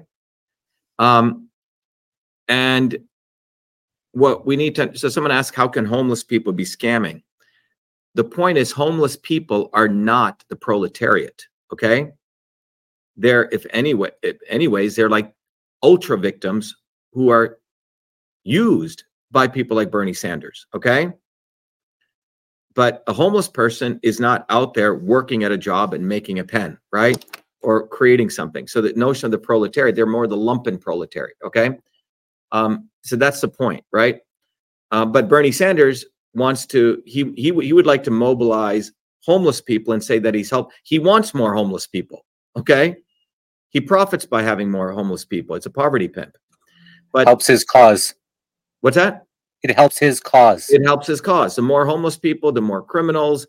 That's what they call the workers, right? And our workers are being screwed. No, he profits from, just like Zionists profit from more anti-Semitism, because they can say, oh, see, you're being attacked, therefore come our way. Let's go butcher these people over there because these people are abusing you. But anyway, it's a very fucked up logic. But the point is that that it was only in the late 1900s and mid 1900s that the concept of understanding large-scale systems started to emerge with thermodynamic theory, right? With engineering control systems. So what I'm saying is, if we as humans want to look at this problem of how do we actually build a movement, it's as physical as building this pen, right? There's a lot of technology in this pen, by the way. Okay. What do you do? How do you create a movement? And what I'm here to share is that there is a physics, there is a dynamics that is as powerful as the systems and the dynamics that is needed to get an airplane off the ground, Bernoulli's principle, or to create wireless communication. You needed Maxwell's equations, right? You could talk all day, but that's where these things that we see in the world, in the real physical world, came into being by scientific understanding. And that is what my life has been about, understanding those systems. And to those people who want to get educated and become truly forces of change, are not going to be able to do that without systems thinking. And you have to put in the time. You can't just mouth off all sorts of nonsense, you know? So whenever you see all these people talking about isms, they're not founded in anything real. It's just people just pulling shit out of their ass, frankly. And you can't have a cogent discussion with them because they can't bring it to something real. So they just talk circles all day. So that is why systems science, this microphone is driven by systems. Everything we have around us comes out of engineering system science. It's real, it's understandable. A plumber understands it, an engineer understands it, an electrician understands it. And that, to me, is what, if we want to build a movement, like if you want to build an airplane, how are you going to build an airplane without aeronautical training, right? How are you going to build a movement without a physics? Then you have the science, then you do the work, and then you have a clear vision, right? Truth, freedom, health. So that's what this is about, Jesse. If you look back at the past, workers' movements have scared the shit out of these people. So they try to label them, to those people listening, capital C communism. They don't surely want to talk about the phenomenon of working people organizing and demanding their basic freedom. So I'll give you an example right now. Some people may know one of the largest entertainment union is known as SAG-AFTRA. And I'll tell you what's going on right now, okay? Well, Hollywood, if you talk to most people in Hollywood behind closed doors, they'll say, yeah, 5 Zionist families control Hollywood, okay? And it's true. So Hollywood is controlled by Zionism.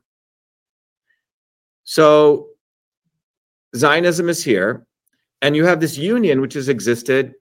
Recently, it's called SAG-AFTRA, and it's about 160,000 workers, okay? Now, within that union, they have 2 types of workers that they purposely created, Jesse. The 0.0001% of the workers who are the elite workers, and they call them A-list actors. The Tom Cruises, the Clooneys, a few people like that. And then everyone else. Now, what's interesting is when the events of October 7th took place in Palestine, 2 petitions came out in Hollywood. One petition was, let's keep butchering the Palestinians. The other one was, stop butchering them. Guess who were the signatories of the first one? Mostly the A-list actors. And the others were sort of the B and C list. Very good, talented people, but they're not part of the clique, you see? So Hollywood controls Zionism. Now, it gets even more interesting. So one of the biggest phenomenon that's going on that could be seriously against working people is AI, artificial intelligence. So let's say so what's happening now is the question, there was a strike that recently took place, and they should keep striking, frankly, was the following. Can an actor be replaced by an AI version of that actor, like an AI object, a synthetic performer, or they call an AI digital replica? I mean, the technology has gotten so fucking good, man, that you can literally make your face, your voice, and you could literally create a Jesse. You end up becoming a sock puppet. Okay? So complete movies they can do like that. All the extras they can do on that. They don't need, all these other actors. So if they're going to strike, they can literally say, look, we don't even need you anyway. So take a hike and have, thanks for all the work you put in. Right. So this is a very important thing because this is the future of things to come. So a finite set of the Hollywood studio bosses have, and so when the actor struck, the A-list, so in the quote unquote, so the union leaders are trying to shove down the throat to all the other 160,000 actors. Okay, we got a good deal for you. You know what the deal is? Here's the deal. And I've read through this. It says the studios have the right to create digital replicas of you. And they have the right to take thousands of faces of you and create synthetic people. Like they may use your eyelash in one, my mouth, and they can literally create characters that you can't recognize. They have the right to do that. And if they create a digital replica of you, you can go negotiate with them for compensation. That's what the union's supposed to do. So who has a lawyer? The legal thing, I mean, if you're a $15 an hour actor out of New York, how the fuck are you going to, you're so happy to get a job. You're going to probably say, okay, you can make a digital replica of me, because they have 100 people lined up. And if you say no, someone else will say, I'll accept it. You see? Yeah, so, I heard even before the digital replica, Terrence Howard, who sang in Hustle and the Flow, his character sang all the songs. And so he didn't even get paid any royalties because they said the character owned that song and they owned that character. So he didn't get any royalties on anything because it was the character, not him, that sang the song. So that was one way that he was talking about how he got screwed even before now these AI replicas of them. Right. So now the AI replicas, the contract is very clever. It says you can negotiate. So the union is telling all these workers, oh, we've gotten you a great deal. But all of these 160,000 people are going to have to hire lawyers to negotiate. Well, the fuck is the purpose of the union? Now, the A-list actors are fine with this because they always negotiate anyway. They have the legal resources. It'll also give a guy like Tom Cruise not to make one Mission Impossible, but 10 in a year, because he can license his AI replicas. He'll have great lawyers who'll negotiate. But all the background actors, all these people are gone. Now, what's interesting is the head of this union raised money. Guess for who? $60 million for the Israeli Zionist Fund Defense Force. Wow. So here you have the union head of a workers' union creating this two-tier system. Remember what I said, that Zionism always creates two tiers, right? Chosen people and everyone else. Brahmanism, upper caste, lower caste. And this is happening right now. And it's, you know, I'll probably do some more videos on this, but what you have is that the whole goal, you know, as I wrap this up, is that those in power do not want us building an independent movement. They do not want someone like me with all the skills I was able to get, all the engineering knowledge, figuring out how to build a movement and educating people. I'm supposed to suck Zionist cock, and I don't, okay? I actually know how to build things and create things, and I can educate other people to do that. So our movement, Truth, Freedom, Health, is the only force on this planet that can change the tide, because history shows it is workers' movements that do it. And to everyone listening, don't think just because things get worse, they're going to get better. They're just going to keep getting worse. And so you have a lot of these people I know, a lot of people, a lot of money. Yeah, Shiva, things are just going to get worse. I'm putting my money into Bitcoin and gold. I'm building my bunker, right? Well, how's that going to help the rest of us? So the reality is there's only one way to change this. We have to build a bottoms-up movement. And in system science, it's called self-organizing systems. So the libertarians don't understand this. They don't understand this physics, okay? Again, people, you know, talk about, you know, like USA LLC Corp. Again, you're getting lost, okay? They have all sorts of structures. So people say, oh, yeah, we live in a corporation. Yeah, whatever. It's true. It doesn't matter. You know, we live on a flat earth. Okay, big fucking deal. The issue is, are you going to focus your energy and recognize without building a movement, we're all fucked? It's the movement. It's the movement you're building, not the actual, you know, hey, I'm going to be president. Because if enough people join in the movement, it doesn't matter who's head of the country. Well, the issue is my running for president, even if I wanted to win the presidency, it cannot occur without a movement. So what do I mean by that statement? That means good people who are actually capable people don't get to lead in the current imperialist capitalist system. They don't. So let me repeat again. The current capitalist system is not based on meritocracy. It is based on a plutocracy, okay? Of who fucks each other, who paid off each other, who sucks Zionist cock, okay? How much cocksucking you do gives you elevated. That's how this current system is based on. It is not based on, wow, this guy created the first email system. He worked hard. He came from nothing. He built this. It's not based on, wow, Jesse's an independent guy who does his own thing. Oh, let's support Joe fucking Rogan, who sucks off Ari Emanuel and gets to be on Spotify, right? That's where it comes from. Or Fucker Carlson, who comes from a CIA family. You see, they're all part of a clique. So these people would never survive in a competitive world. And yet they talk about competition, right? So they actually have to diminish the people who are the real, frankly, the better ones, right? So that's what they're doing. So even if I wanted to be the leader of working people throughout the world, in the current system, it can only be done with a movement, Jesse. That's the point. Okay? So, but we build a movement, we win. But how do you build a movement? Well, there's three parts. What is the vision? Truth, freedom, health. They're all intersected. B, you have to do the work. You have to study. You can't think, I'm just going to wing it. I'm just going to go to a protest and say, ceasefire now, and everything's going to happen. No, because that ceasefire now slogan was created by a set of liberal Zionists to make you feel like you're doing something good. And in the end of the day, nothing's going to happen, right? So when you apply a systems approach, even in that issue, it's end the occupation of America. You want to free Palestine, you got to free America. Now that is a systems position that comes out when you look at the whole thing. Look, I've been an activist in this movement on the anti-Zionist stuff, and it always gets hijacked by these liberal Zionists. And that's and because our movement now exists, Jesse, we can educate people so they don't get bamboozled again. So that's what we need. We need, someone says, as president, will you tell the truth? Look, if the earth, there's so many issues, Sonny, you could focus on, whether the earth is flat or not, whether there's this or that or this, all of these things, end the Fed. Yeah, okay. Well, how are you going to do that?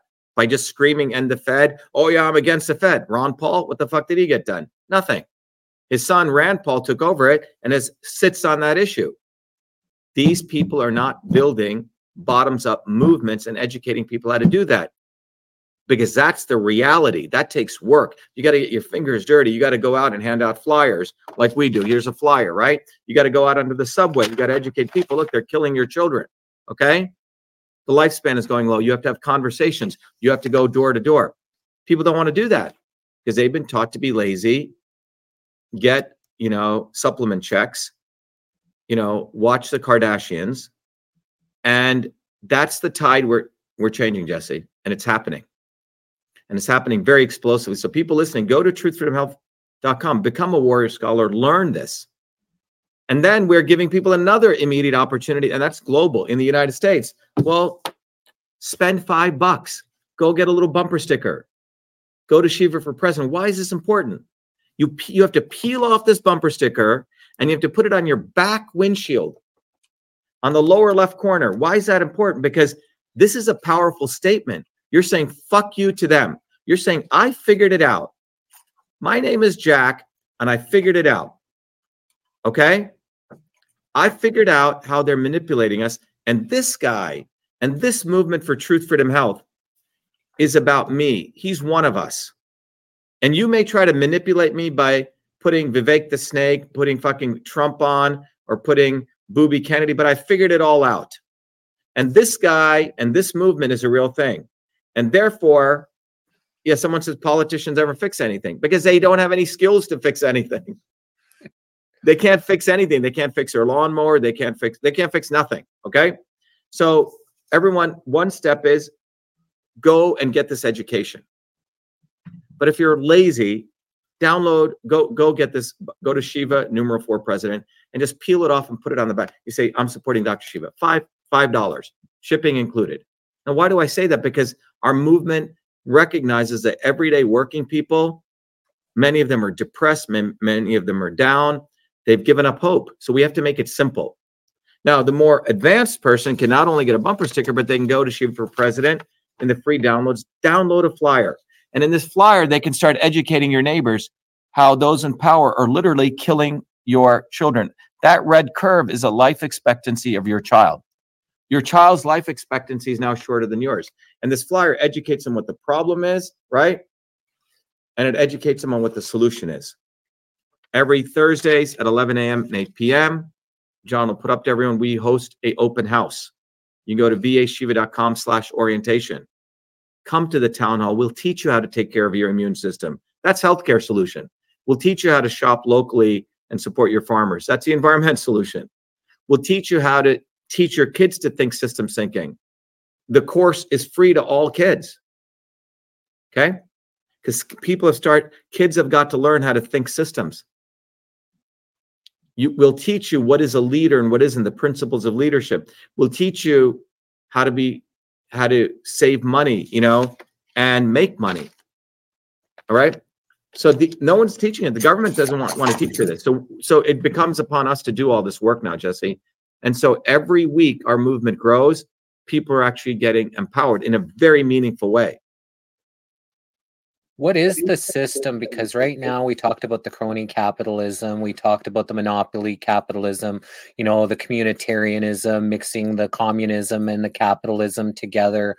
That's kind of but are we looking at like a free market capitalist system with direct democracy fueling the government? Like, is that kind of what, you're seeing as the proper system to be put into place?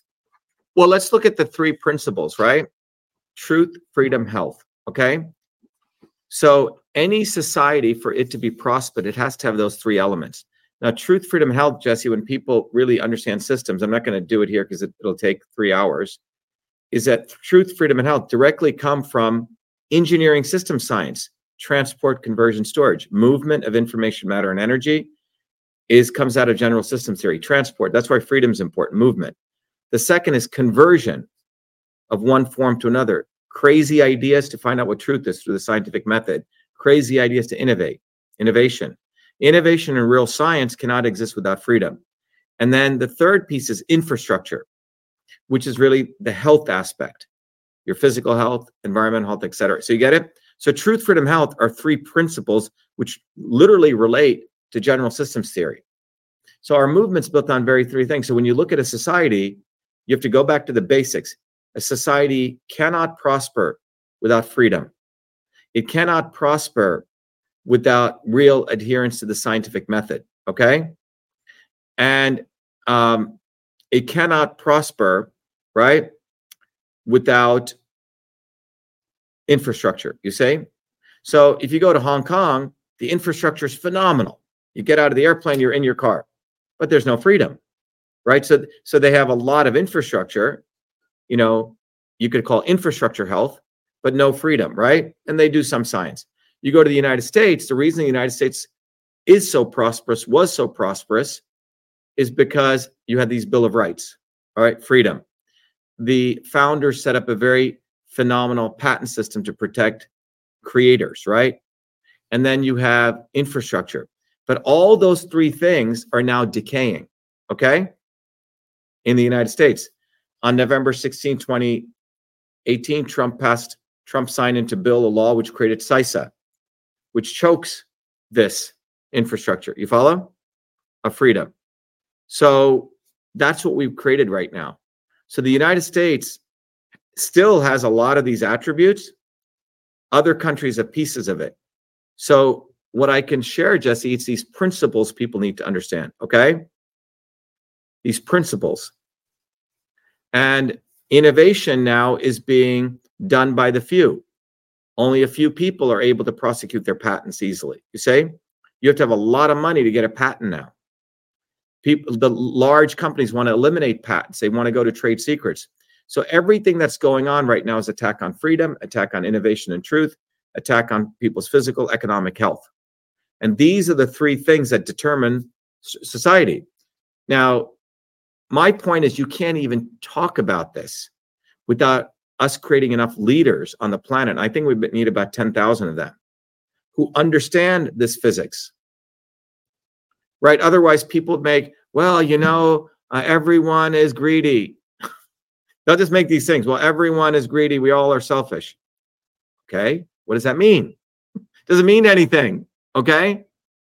So we have an opportunity because the science, the engineering, and the politics have come together. So people can really get a handle on looking at the world as it is, not how they want it to be, not philosophically.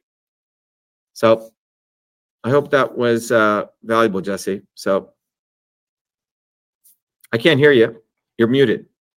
Yeah, that was really valuable, of course. Thank you for sharing your time here. Always a pleasure. You're always welcome to come back here. I think it's, important that, we educate or enlighten.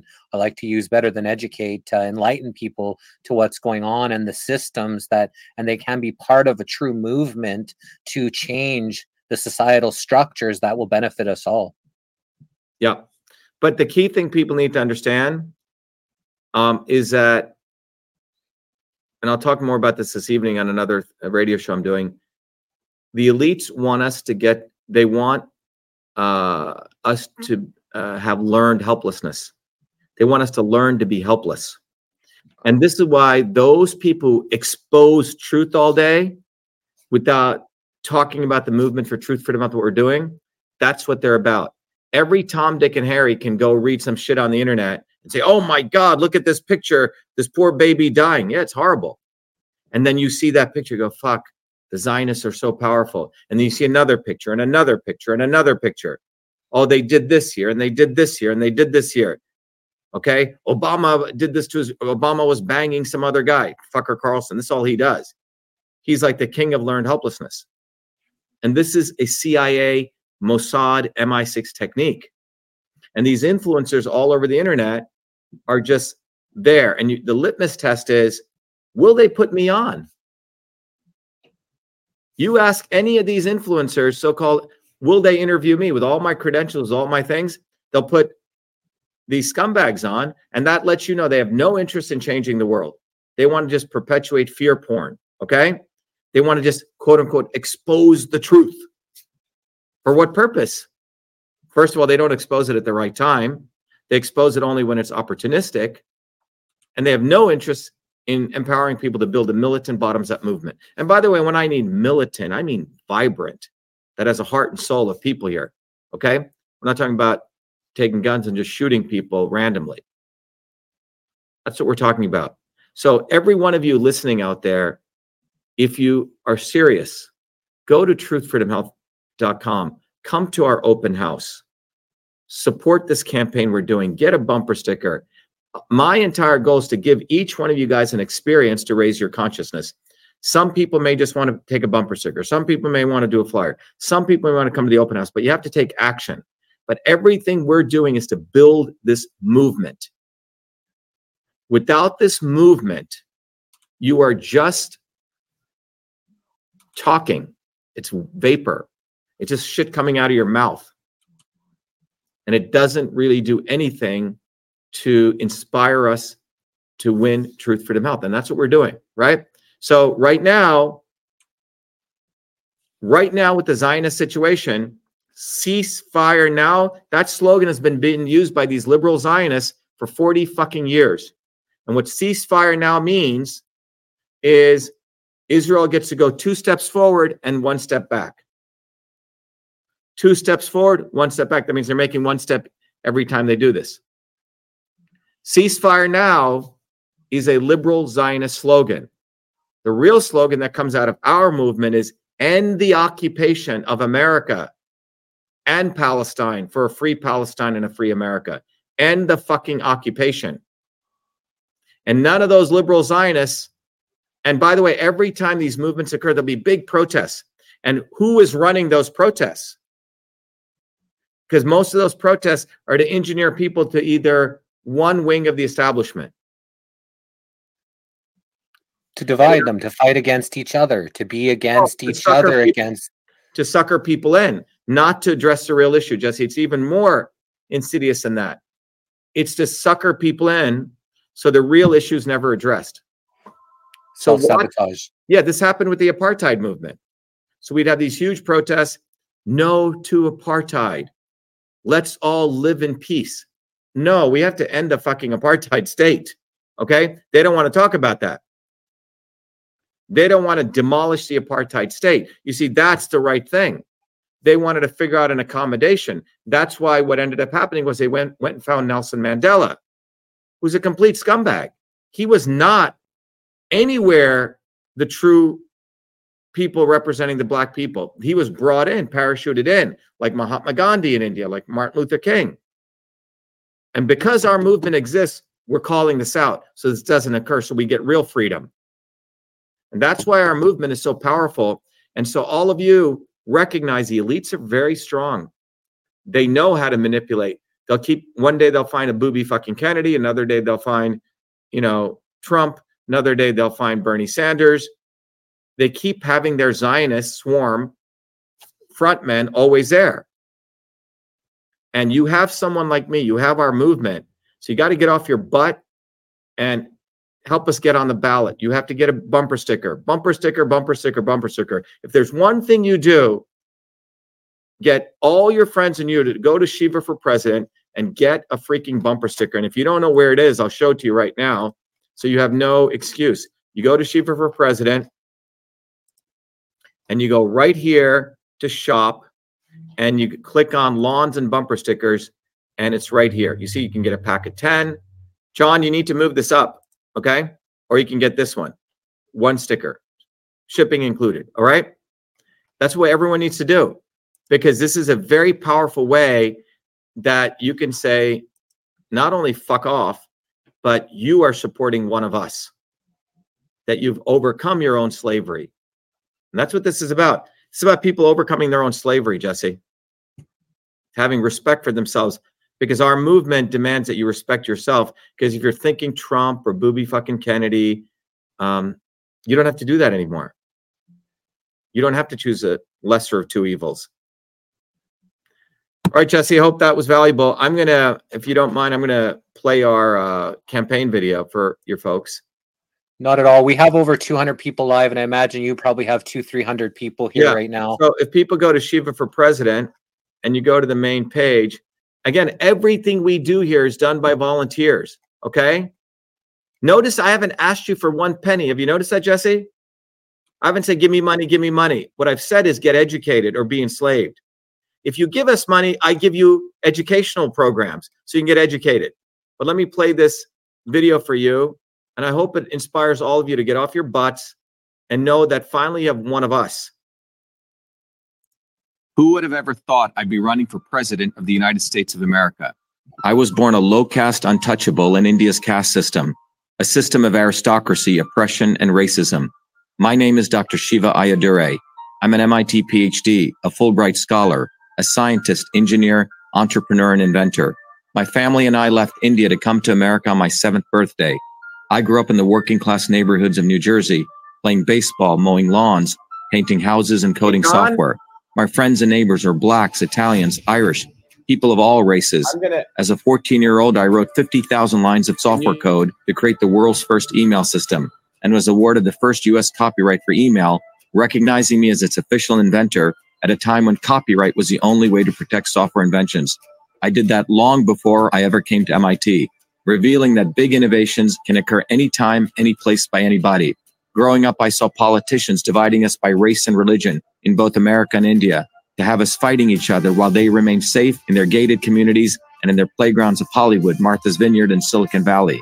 I'm a fighter. I fought racism and exposed their imperialist wars, fought for workers, and put my life on the line against global corruption. I never wanted to run for political office.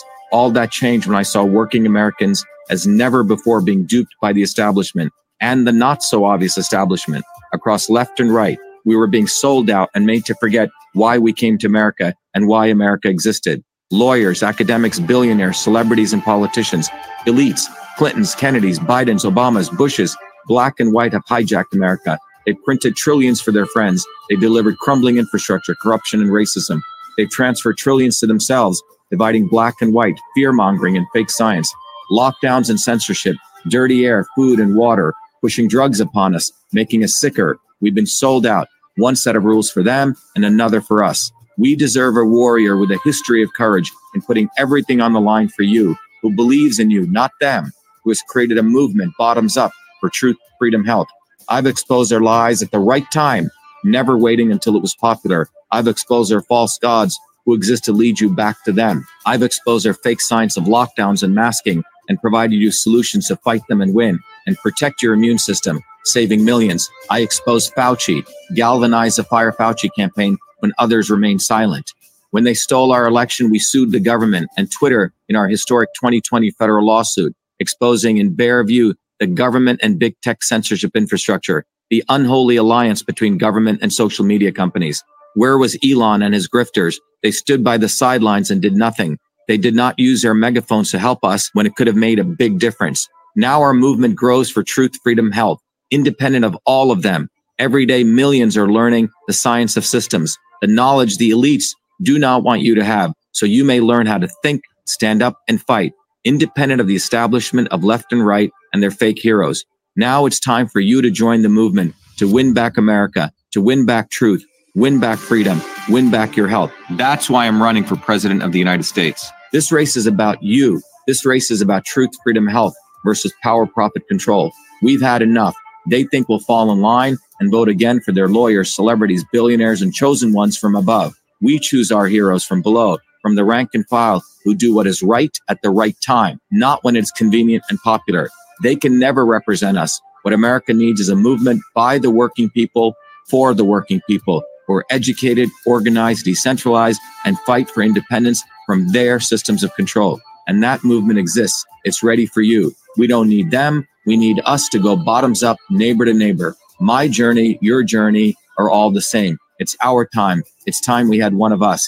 It's time to win back truth, freedom, health, to win back America. Be part of this historic movement all the way to our victory on November 5th, 2024. If you're an American citizen, pledge your vote now for Dr. Shiva Ayyadurai, the independent candidate for U.S. president. No matter where you live, you can be a part of this. Volunteer as little as 20 minutes a day. Don't delay. This is Dr. Shiva Ayyadurai, and I approve this message paid for by Dr. Shiva for president.